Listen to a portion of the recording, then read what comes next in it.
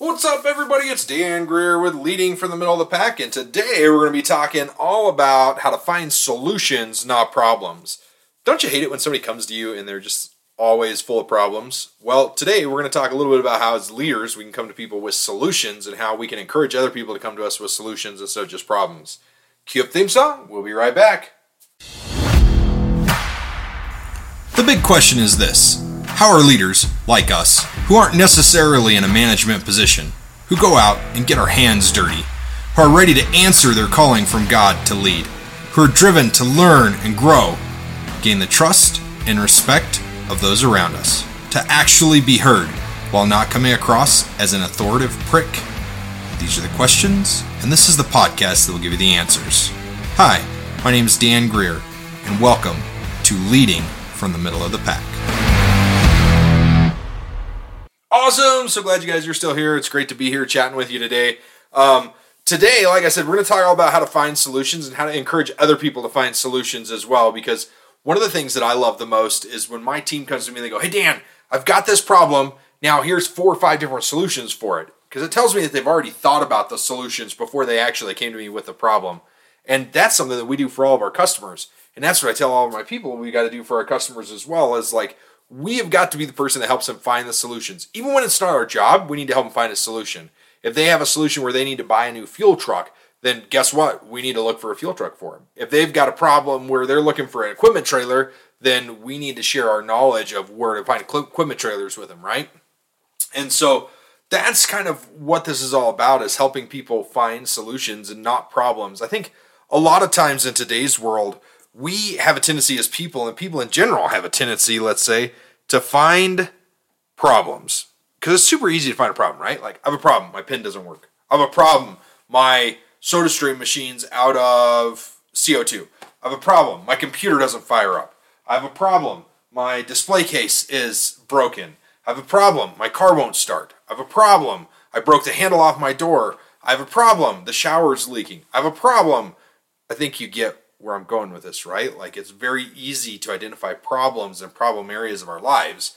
Now, what's really going to set you apart, what's really going to make you a phenomenal leader in person, is being able to not only identify the problem, but to brainstorm or have multiple solutions for the problem instantaneously. Now, and what I mean by instantaneously is, like, you don't have to have a solution right away, but you don't necessarily like go to somebody and go, "Okay, I have a problem," and then wait for them to solve it for you. Like, that's the worst thing you can do. And as a leader, that's the worst thing you can do to your people below you, is to just find solutions for their problems. Because guess what? You become their crutch, and they lean on you constantly. And so what we've got to do is, as good leaders, we've got to come in and say, "All right, you've got a problem. Great. What's a potential solution?" And then they go, "Oh." We encourage them to think. We encourage them to brainstorm, right? We want to get them thinking of potential solutions for all of our problems, all of their problems, actually, not our problems.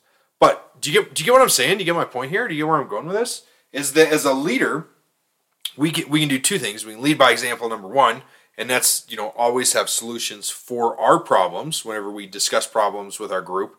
And then number 2 is helping other people discover those solutions through tactics. And so that we train them, we teach them to not come to us with a problem, but instead come to us with a solution. Because when you come to us with a solution, when you present a solution, you're going to be way better off. Even if your solution isn't correct, you're going to be better off, right? And I learned this a long, long time ago. It took me a long time to put into play, but I did learn it a while ago. So one of the things that I've really found and discovered is that, like, helping other people come up with a solution sometimes takes more time than just giving them a solution. But if we only give them one solution, then we're not actually empowering them to make that decision, and then we become a bottleneck as a leader. And the last thing we want is to have to make all of the decisions in the world, right? I can tell you that, like, one of the things that aggravates me the most is when my team comes to me and they go, "Hey Dan, I've got this problem," and then they just pause and they wait for me to go, "Oh, well, what do you think the possible solutions are?" "Well, I haven't thought of any. That's why I came to you." Well, I'm glad that you're action takers, but if you have a problem, Shouldn't you have a solution? Shouldn't you have potential solutions? Shouldn't you have some ideas? Right? And so that's one of the biggest things to kind of think about is that you need to have solutions, and you need to be able to help other people create those solutions as well. So let's kind of dive a little bit deeper into this. I've kind of said the same thing over and over again, and the reason I'm saying it over and over again is because I want you to really be ingrained in your head, and I want you to really understand that if you just have problems and no solutions in your life, you're never going to get anything, and you're never going to get ahead. And as a leader, you're not really a leader if you're just giving other people solutions all the time, right? It feels really good to provide the solution. It feels really good when people listen to you. But if you open up the idea for them to think about it, and you go into what Dale Carnegie talked about, well, how to win friends and influence people, and it's make the idea theirs. You can't make the idea theirs if you just give them the solution. Does that make sense? Are you guys getting this? Yeah, you can't make the idea theirs if you're just giving them a solution. And so that's why you've got to get them to come up with a solution. I do this with my kids all the time. They'll come to me and they'll say, I've got one kid, real life story. Dad, my truck won't start. Okay. What are you going to do to fix it? Well, I'm going to jump start it. Okay, that's a short-term fix. Maybe if the battery's dead, right? What's the long-term fix? I'm going to replace the battery. Okay, there's $100. What could you do other than replace the battery first and spend that $100? I could swap it out with another battery. Do you have a spare battery? No, I don't have a spare battery. Well, that won't work then. Could you maybe put a charger on it and trickle charge it for a day, like over the weekend, and see if that charges the battery back up at like a 2 amp charge over, 24, 48 hours? Oh yeah, that'd be a great idea. Why don't you try that before you spend the $100 on the battery, right? So you kind of see how you've got to help people as a leader. You've got to help them find the solution. You can't just give them the solution. If I would have just come out and said, dude, put a battery charger on it, what would he have done? He would have put a battery charger on it at 40 amps, charger super fast, and blown up the battery because he's a kid and they don't understand that stuff, right? Heck, most adults don't understand that stuff. But my point is that you want to make sure that you're empowering people to find those decisions and to find that the solution, not the problem. You want to be the person who comes up with solutions, not the person who brings up a problem. So one of the things that I really want to just chat about for a couple seconds here while we're talking about this is like, have you ever had somebody that just brings up problems all the time to you? How does it feel when somebody brings up a problem to you and they're never positive, they don't have the right attitude, and everything they bring up is a problem, they don't ever have a solution? What do you think? Does it make you feel good? Does it make you feel like you want to give that person a promotion? Does it make you feel like you want to pat them on the back? No, right? Not at all. Matter of fact, you're like, dude, why do I employ this dude? Why do I employ this gal? Why are they still here? Why are they on my team? What do I need to do? Like, I'm not going to give them more responsibility because guess what?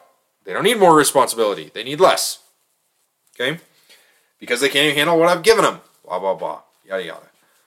So my point is, with that, is that you want to make sure that you are leading by example when it comes to this, because it's so easy to fall into the trap of not actually doing this. Like, it's so easy just to find problems. Yes, I have a problem. Oh, okay, my problem is I don't have a good enough office. Okay, what's the solution? Well, I could go rent an office. I could make my area that I'm in better and funner to be around. I could do this. I could do that. I could do all this stuff, right? Like, all that is stuff to think about, and all that is stuff that we consider every single day as we go through this. Is like, we got to come up with solutions to problems, and that's something that you've got to train your people to do. So lead by example. When you come in, don't just say, okay, team, I've got a problem. Come in and say, okay, team, I've got a problem. Here's 5 potential solutions. Which one should we try first? Right?